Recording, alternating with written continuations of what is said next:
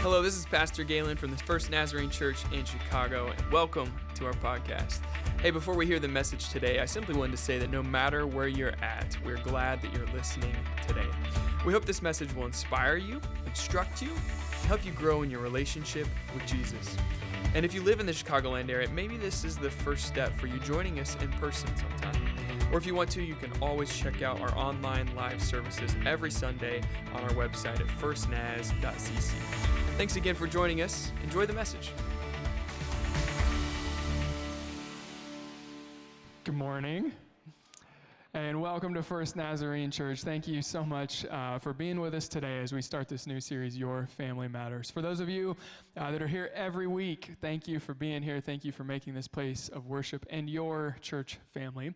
And for those of you who may be joining us for the very first time today, thank you for saying yes to an invitation from someone to have the courage to walk into a place where you've never been before. We just want to say a special welcome and that we are glad that you are here today and you've joined us for Food Truck Sunday.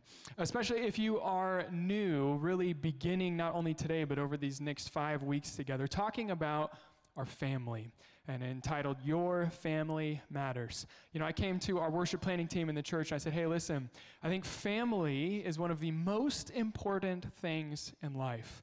Everybody's got a family. Everybody's got, let's be honest, a fairly messy one probably. And there's so much in God's word that it has to say about how we should live. And even, I would say this, even if you're here today and you're new and you say, I'm not a Christian, but I'm open to exploring my faith, there are such good principles in Scripture of how we should interact with our family. We should really look at this. So I go to our worship planning team, I say, hey, we should do a series, Your Family Matters. And these people all hear, oh, family matters. Family matters. Oh, based in Chicago and family matters. So immediately their brain goes, you know what? We should decorate the stage and the set like a 90s sitcom. And Pastor Galen, you should come out in the first week with suspenders and some big glasses and talk in a funny voice. And I was like, I'm not so sure how I feel about that whole suspenders, glasses, funny voice thing, but family matters. Yes, I get it. I see. Really in the midst of this series, here's what I want. Here's my hope and prayer for you and what I want you to hear. I recognize that no family is perfect, but maybe we could learn how to move forward from where we are today in the matters of our family, because family matters and it's incredibly important and it's close to who we are. In fact, think of this way. A lot of who you are today was shaped by your family. The first language you learn to speak, how you view the world maybe, how you interact with other people. Our families are incredibly important. And even as we age and grow into adulthood, we recognize the importance. In fact, in a recent study done, it said that 9 out of 10, 90% of people, whether they're 18 or 75, 90% of people say that spending quality time with the family is one of the most important things in their life. Regardless of how much they actually practice that, they still believe it was true. And to the effect that they actually say it was 3 times more important to the average American spending time with family even than how they would live out their faith. We recognize that it is important, yet 70% of moms and 74% of dads say that they don't spend enough time with their kids. 67% of adults say that their children today spend less time with families than they did when they were growing up. And almost 40% of parents say in our house, if we're honest, screen time is more of a priority than family time. And only 30 minutes a day on average do we have quality time together as a family during the week. And if you dive deeper in, we recognize how important family is. Children that has a dad that is present and engaged are 66% more likely to excel in education, 80% less likely to spend time in jail, 50% less likely to experience depressive symptoms, all from someone being there and engaged in life. We know how important family is. But here's also what I would say. Oftentimes if I say, oh great, you're sitting there, Pastor Galen's going to talk about family for the next 5 weeks, and my family is broken. My family's got issues. Even when you say some of those statistics, like, honestly, I feel a little ashamed if you were to look at my family life. Today, I want to begin by talking about the ideal versus the real, because I want to share with you, I think we all have some kind of picture of what the ideal family looks like. I mean, just pause for a second. Picture the ideal family. What do they look like? What's their Christmas card look like? Because all the perfect families send out a Christmas card. Woohoo. Where do they live? How do they interact with one another? What does the ideal family look like? In our minds, the ideal family is picture perfect. Their children are perfectly mannered, and they have it all together. And then we look at our very real family. And if we can even all get in the same room for a family photo, that would be wonderful. And we're far from having it all together. You know, the ideal family, they have children that just listen and say, yes, mommy, and do it the first time. It's wonderful. And then we look at our real families and we scream at our child for the 12th time, and they might do it, maybe, if they feel like it. That's our family. Or the ideal family has grandparents. You know, they come along, and when they watch the kids, they come to the parents of the children, and they say, we're going to watch the grandkids. You know, let me just ask you, what like structures and programming, and like when's nap time, and when are the meals? We just really want to enforce your parenting, the ideal family. In reality, our grandparents are like, yeah, I heard everything you said. We're not going to do any of that because back in my day, we did it this way. Here, child, here's your 12th lollipop for the day. Those are our grandparents. Maybe the ideal family that has parents that are always patient and understanding and always give wise words. And in all reality, maybe the real parents feel like they're drowning in expectation and stress, and our patience gets snapped at a moment's notice. That ideal family you pictured, can we just acknowledge from the beginning of a series talking about family, that ideal family doesn't exist. Even the picture of the people, maybe if you're thinking of a specific family you had in mind, every family has issues. And I think it's important for us just to pause and say, listen, all of us have things that we wish would be different in our family. So then let's take the very real family that we have. How do we move forward from where we are today? And as we go through this, I do think it is important, though, to set a standard of what is an ideal family for us, for our family personally. What would be the ideal that we are working towards? Because I would say the destination of the ideal helps us live in a direction toward the ideal in the midst of very real life. We should acknowledge our family isn't going to be perfect or picture perfect as we would imagine, but actually having an ideal, how are we intentionally living to become this kind of family, will help us actually live along that journey. And this series isn't just for parents, but for everybody. Functionally, I want to challenge us, how do we live in relationships with everyone in our family? Siblings, nieces, nephews. How do we be a people that look at even our relationships outside of that? How do we live as single people, as grandparents, as friends with one another? Are we intentional in our relationships? So today, if you're taking notes, the message is entitled, With the End in Mind. And I would encourage you to maybe take notes, or I see some of you take photos of the screen, because today I'm going to pose you some kind of bigger life questions that maybe I don't want you to answer just as we're in this room together. But maybe as a family, you would go home and you would talk about these things together and set an intentional route to live differently as a family. Because I believe I've called this With the End in Mind, because I believe having a clear picture of the end reveals how things should be right now. At the end, if we can see something clearly, it reveals how we should be living right now. And this idea came from me as I was working on this message and thinking about family. You know, as a pastor, I find myself in different situations, maybe than most of you find yourself in. And I walk the road at the end of life with more families than probably the average person does. And even just a couple of weeks ago, I had an incredible phone call with a lady who knows that she's coming down to the end of life. And whether or not hospice has been called in or not, when you have the recognition of, I think this is it, it's amazing to me how clear things become. Have you had those conversations, maybe with a grandparent or a friend? And I'm going to be honest with you, as I go and I talk with people and we pray together, the conversation almost always falls into one of two categories. It's almost always about their faith and their family. At the very end of life, never once have I had a conversation with somebody, let me tell you how much money I made. Let me tell you, if I could take you to my house, let me just show you all of my accomplishments and my trophies, my status, and how others recognized me. Let me show you this thing that I built. No, not a single time. Every time. Pastor, how do I know where I stand with Jesus? Pastor, let me tell you about my family. We're not a perfect bunch, but I have loved these kids. I've loved these grandkids. I think that clarity, as I have those conversations, I wish that all of us had a little dose of that kind of clarity. Because if we did, it would affect how we live now. If you knew life is coming down to an end, wouldn't that change how we talk to one another? Wouldn't that change how we interact with one another? And what if we lived in that way all of the time? Honestly, as we normally go the next step and we go to the funeral and I meet with the family and the friends, they share things about their loved one. And here's what I've noticed. People almost always share what has been repeated. What is repeated is remembered. Do you remember what Grandma used to always say? Do you remember that Grandpa used to always do this? Even if everyone thought he was crazy, he was going to do this. He repeated it. So for us, with living with the end in mind, I'd ask you the question today. At the end of life, what do you want others to say about you? What is it that you want them to say about you? If you've lived the kind of life you want to live with no regrets, doing what you would want to do, what would you want other people to say about you? And then live that out. What do you want your kids, your nieces, your nephews, your grandkids, what do you want your friends to say about you?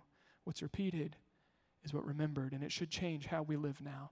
Because as we think about our families and that ideal picture, the bottom line is we cannot control everyone in our family, no matter how much we might try.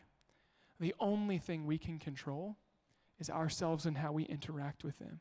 So you can't control if your family is the ideal family, but what you can control is your intentionality in relationships. Are you living with intentionality in your relationships within your family?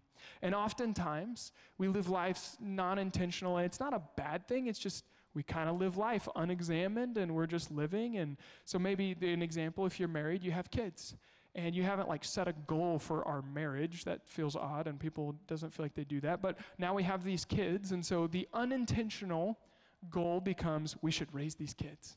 And so you do your best. Again, it's a good thing, but not as intentional as it could be. And then maybe you realize once those kids move out, man, we've made that our goal, and now it feels like something is missing. But what if on the front end you could set the goal? In our marriage, we are going to share life together. We're going to make one another better, and we're going to enjoy life together. Part of that's going to be kids, but part of that will live long after. Or honestly, I think we see this the most in maybe parenting. The unintentional, so you've got kids and you've never received any kind of coaching or training on parenting. No one ever does this. It still blows my mind. The first time you have a kid and they're in the hospital and they hand you this baby and you're like, I don't know what I'm supposed to do. And they're like, yeah, you got it. You're a parent. And I'm like, no one taught me how to do this. And then when they close your door when you're driving away from the hospital, there's no training guide. The baby's just crying back there and you figure it out. And so because we haven't lived intentionally with parenting, I think a lot of us end up parenting in what I would call the opposite experience. So when you think of your family, well, I didn't get to experience these things. We didn't have this. And so with my kids, I'm going to make sure that they do. They're going to have that. They're going to experience these things. And we parent in the opposites of the way we were raised. Again, not bad, but not necessarily as intentional as it could be.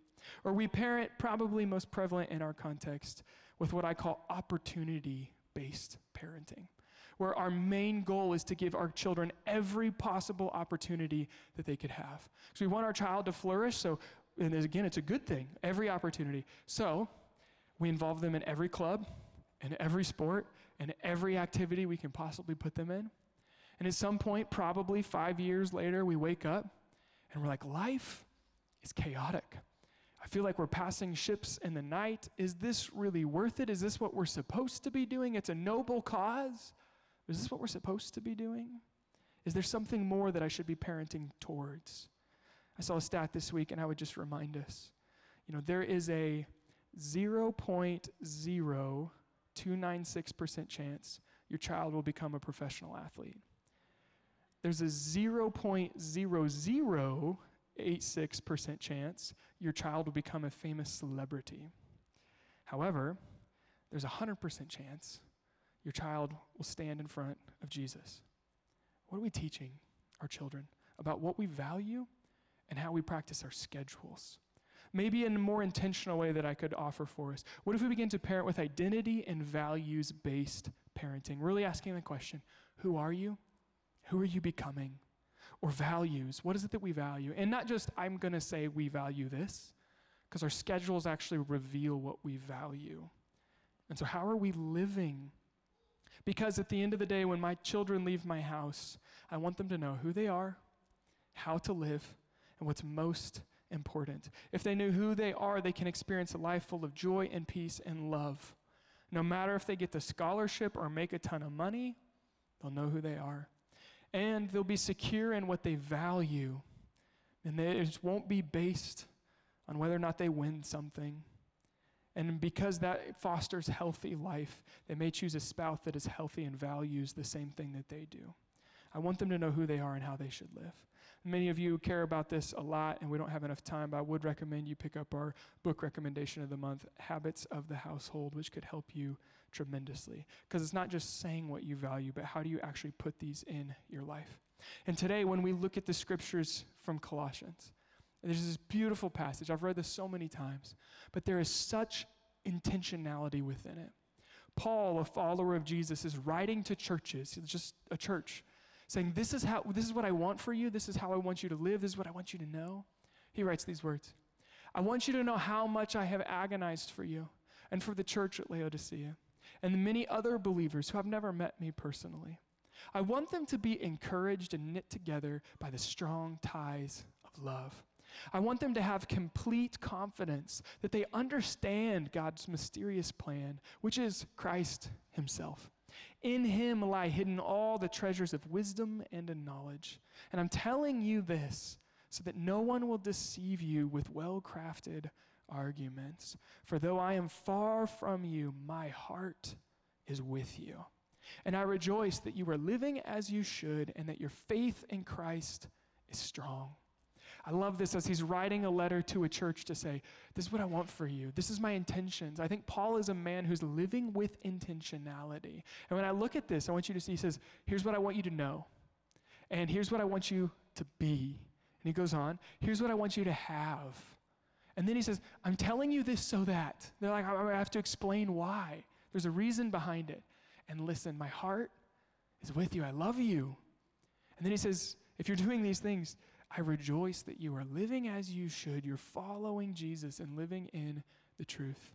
I began to wonder, in our families, what if we could live with this kind of intentionality? What if we could go to our families and say, here's what I want you to know. Here's who I want you to be. By the time you leave my house, here's what I want you to have. And if you do all of that, if you actually were to sit down your child and say, here's what I want you to know, here's who I want you to be, when you leave, here's what I want you to have, you're going to want to feel to explain yourself. Listen, I'm telling you that because here's why this is important to me. And to end the whole thing, listen, my heart is with you, and I love you. What if as a family you can actually define these things? Finish the sentence. If you're a Christian family, maybe answer them in some of the ways that Paul does. I want you to know Christ. I want you to have confidence in your faith in Jesus. I want you to know God's plan, which is Jesus himself coming to save us. Here's what I want you to know, be, and have. And here's why I'm telling you. And listen, I love you. My heart is with you. What if we could do this with our kids? And if we do, may we, like Paul, be able to say, and now I rejoice that you are living as you should, that your faith in Christ is strong. Or from 3 John 4:4, it says, I have no greater joy than to hear my children are following the truth. He has an end goal in mind. Here's what I want for you. And I would remind you of the Christian principle from Proverbs 22. Direct your children in the right path. Put the foundation within them. Even if they're teenagers or young adults and it feels like they're starting to go away, can we put the foundation in their life? For when they were older, they will not leave it. Or as we have seen, they will come back to their faith. Today, really, here's what I want you to wrestle with. With the end in mind, what would you tell your family about who they are, how they should live, and what you want them to remember? Can you actually answer that? And then live it out with intentionality. Now, my family is not perfect, but as a way of example of what this could look like, how we answer these questions and then build them in the practices of our life. First of all, it says, who are they? I want my kids to know who they are.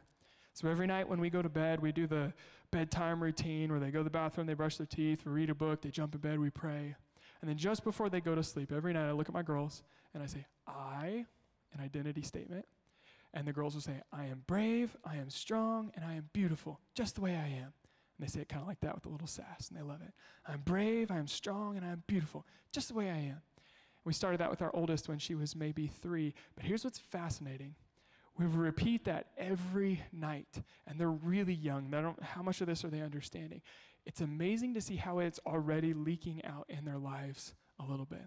Shiloh's standing on the couch. Jump off, Shiloh, jump on the pillow. And she's like, I can't do it, I'm afraid. Shiloh, she goes, I am brave. Jumps off. And maybe if she misses and falls and hurts her knee, and she's like, oh, it hurts. And then she goes, but Daddy, I am strong. And I'm like, I don't know if that's exactly, but yes, yeah, that sounds good. Yes, you are strong. And with the girls, I started, and I am beautiful just the way that I am. Because as they get older and they see all of these curated social media things that are not reality and have all of these should as their appearance, would you just know you're beautiful just the way you are? What if we could ingrain that from a young age? Now I have a son. I don't know if I should change that phrase as he gets older. We'll figure that out when he gets there. But it's who they are, identity-based. Or secondly, how do we want them to live? In the morning, either when I leave for work or when I drop them off at school. Right before we go, get a hug and a kiss, and I say, how do we live? And the girls will say, be kind, do your best, love like Jesus. Every day, be kind, do your best, love like Jesus. In a world where people are angry and judgmental and shut one another down, be kind. And do your best, because your identity should not be formed on your performance or your achievement or if you did it right. The question is, the only thing we can actually control is, did you do your best? Did you do your best? Be kind, do your best. And finally, love like Jesus. If our life is shaped after the pattern of Jesus who laid down his life for the good of others, are we loving other people in the same way that Jesus did? It's how we live. Or finally, what do you want them to remember? And I've struggled with this one throughout the years, but what we currently do in the moment is when we gather together for family dinner, and it doesn't happen every night, but when we're together, we put a candle in the middle of the table. And you know, the delicious food of steaming hot mac and cheese and chicken nuggets and all the nutritional things of the world laid before them, and they're about to dig in. I say, wait. We're going to light the candle. And they all go, oh, and they get all excited. And we put the candle, and I light the flame on the lighter, goes, poof. And then some interesting thing happens. First of all, Charlotte goes, fire, which is a little concerning, honestly. And then Dawson, who's only like a year old, little red-headed baby, just sits in his chair and goes, hey. Starts laughing. And I'm like, literally this week, the thought crossed my mind. I'm like, are you like more prone to be a pyro because you're a little red-headed baby? I don't know if that's a thing. Why do you, anyway. And so I light the candle. And as I light it, I say, God is good. Some of you know this. And they say back, all the time. I say, all the time. And they say, God is good. Why do we do this? Why do I want them to remember this? I know there's a day probably coming in our family where things will not appear to be good, where it looks like God may not be there. But what if we had ingrained from day one, God is good all the time, even now, all the time, God is good. What can we do as our families to ingrain this into their life? And honestly, I feel like I could end the message here today and say, hey, we're done. With your family, live lives of intentionality. Answer these questions. Make it change your life, because Christianity is not just about what you believe, but how you live. Go and do it. Yet then I started to think about this, and I thought, well, most people that I've worked through this with before, when they go and sit down to develop this, honestly, they struggle a little bit, because we have not sat with the larger questions of life. If I'm going to do this for my family, it actually makes me turn around and look at myself. What is it that I believe? What is it that I really value? Am I living with intentionality? So today, I just want to ask each one of you personally, what are you living for? Have you thought about life? Why are we here? Why do you do the 9 to 5? Why do we do the crazy, chaotic pace of life 7 days a week? What is this all for? Have you asked the larger questions? What are you living for? To be healthy? To be wealthy? To be known? Successful? Accomplished? What if we could live with the end in mind? At the end, if what you really care about is faith and family, Or even if you don't care about faith now, at the end, I guarantee you'll be asking those questions. Can we ponder the end and let that change how we live now? Because I would say what you live for with the end in mind will set the standard for how you interact with your family. And just as Paul wrote to the church and says, here's what I want you to know, here's who I want you to be, here's what I want you to have. I love at one point he also internally reflects on, intentionally, here's what I live for. In Philippians 3, he says this, I want to know Christ and experience the mighty power that raised him from the dead. Even if we stopped right there, I love that. What is it that you want to know in life? I want to know Jesus. I want to know this God who has created me and designed me for relationship. I want to know him because I felt like there's always this sense in my life of searching, and if it's him that's created me, I want to know him. And then secondly, I want to experience this power that raised him from the dead. Well, what does that mean for us? There's the power that can radically transform our lives. Where we were once living this way, but then we go death to our sin and alive to Jesus. Now we are radically living different, the way that God has designed us, the person that he has called us to be. I want to experience that power. I want to see it in my life. What if we could answer that question the same way? I want to know Christ and experience the power that's raised him from the dead. I want to suffer with him, sharing in his death, so that one way or another, I will experience the resurrection of the dead. At the end of time, I will be with God's people and live with him forever. I don't mean to say that I've already achieved these things or that I've already reached perfection, but I press on to possess that perfection for which Christ Jesus first possessed me. No, dear brothers and sisters, I have not achieved it. But here's where I put my focus, my intentionality on this one thing, forgetting the past and looking forward to what lies ahead. And I love this. I press on to reach the end with the end in mind of the race and receive the heavenly prize for which God, through Christ Jesus, is calling us. I love this verse, and I maybe want to end with it today. What do you live for? First of all, I would say this. A lot of the conversations with people I have that don't really go to church that often. Well, I believe in God. All right. How does that affect your life? Because if you're still living life and you're searching, man, I'm looking for the next experience. I'm looking for the next thing. I'm looking for the next pay bump because maybe then I will finally experience peace. Maybe then I'll have a joy that lasts more than just a moment. Maybe I'll find contentment in life and really just feel at peace with the world of all is right. Friends, if you are searching today, hear me on this. God has put that searching desire within you on purpose. For God has created you to know him, to live in loving relationship with him and with others in the world, bringing about beauty and justice and mercy and compassion in the world. It's what you've been created for. And so your soul will not find peace, will not find rest until it finds its rest in God. Until you turn to him and say, you have created me. I want to know you. Not that I'm living perfect. Paul said, I haven't achieved this, but I'm pressing on. I'm focusing on this one thing. And I love this. Forgetting what's behind and look toward what's ahead. Because for some of you, when you look at your past, there's things that you are less than proud of. Things that you have done, things that you have said.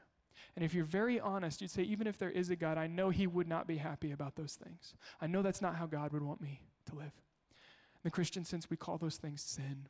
Missing the mark of how God has designed us to live. And those things cause separation between us and God. Yet God loves us so much. He doesn't just say, well, you messed up. Well, now you have to just deal with it. You're forever apart from me. You'll never know me. Instead, God becomes man. He sends his son, Jesus, to live among us, to live a perfect life that we couldn't live. And then in his death on the cross, to take on the sin of the world of all time placed on him there, and in his resurrection, give us new life too. For God so loved the world that he gave his one and only son, that whoever would believe in him would not perish, but have everlasting life. Friends, if your soul is searching, there's only one answer. You can run from it as long as you want, but in the end, you'll be forced to answer the question, God, do I know you? Do I love you? But here's what you find. In our culture today, wait, I believe in God. Do you realize there's so much more? And it's not just you're forgiven of your sins and you spend eternity within him in heaven. That is true. Do you realize God wants to share all of life with you? You would pray, you would walk with him. As you do, God's Spirit comes to live within you, and he is the one who gives you joy and peace and love and patience and kindness and goodness and self-control. God produces these things in you. When you come home to the one who has created you, he brings about life within you. Would you come home to him even today? Would you bow your heads and pray with me? God, today, as we think about our families, as we think about the relationships that are the most important to us, God, we look to you for your wisdom and say, teach us how to live. God, help us to be a people who live with intentionality, who don't just live to survive the next moment, survive the week, but God, that we would have a purpose and a community and a love that comes from you, so that we can live life to the fullest, life abundantly, and have a family who loves you and serves others. God, for those of us who, when we think of family, we think of the cracks, the brokenness, or the messiness within our own family. God, we want to pause and pray for our family. Would you bring about a mending healing within our families? Would you bring about reconciliation where we thought that it was forever and gone? Would you bring about people who come back to you and come back to family in loving and healthy and constructive ways? God, we know you love our families maybe even more than we do, so we ask for you to bring this about. God, help us to be a church full of people who live intentionally. And we know if we're going to do that, we must first look internally. God, for every one of us, if we're following you now or we're not yet, help us to look at the end in mind and to live accordingly. And even if you're here today, you say, listen, I'm still not sure what I think about faith, but I have recognized the aching within my soul, searching for something more. Could you see today that that is God asking you to pursue him and find the relationship that you have been created for? Following the words of Scripture, we believe that this happens in a moment. When you turn to God, say, God, forgive me of my sin. And Jesus has paid the price, and he does. And now make me new, forgetting what is behind and looking towards what is ahead. Give me new life. Maybe if that's you today, would you pray that? God, forgive me and give me new life. Show me how to live with you and your community. In just a moment, if that is you, on the count of 3, I actually want you to raise your hand. And all heads bowed and eyes will be closed. But I want you to have a physical symbol between you and God, an actual response to say, Jesus, today's the day.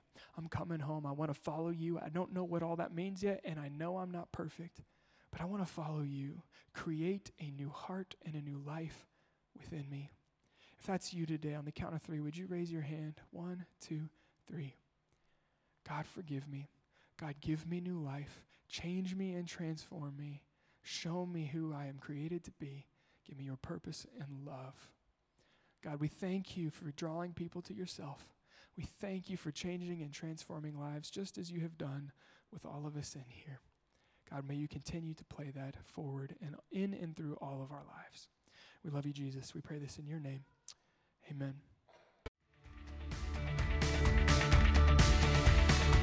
Hey, thanks again for joining us for the First Naz podcast. If you're interested in what your next step in growing your relationship with God might look like, I'd encourage you to visit us at firstnaz.cc/engage, or you can download our app from the App Store, First Nazarene Church. And there you can let us know if you've made a decision for Jesus, or you can also find practical resources to help you grow closer to Jesus. I'd also invite you to subscribe to the podcast if you're not already, to make sure that you've always got the latest content. And if you want to, feel free to share this on your social accounts. You never know who else might need to hear today's message as well. Well, thanks again for joining us. Have a great day.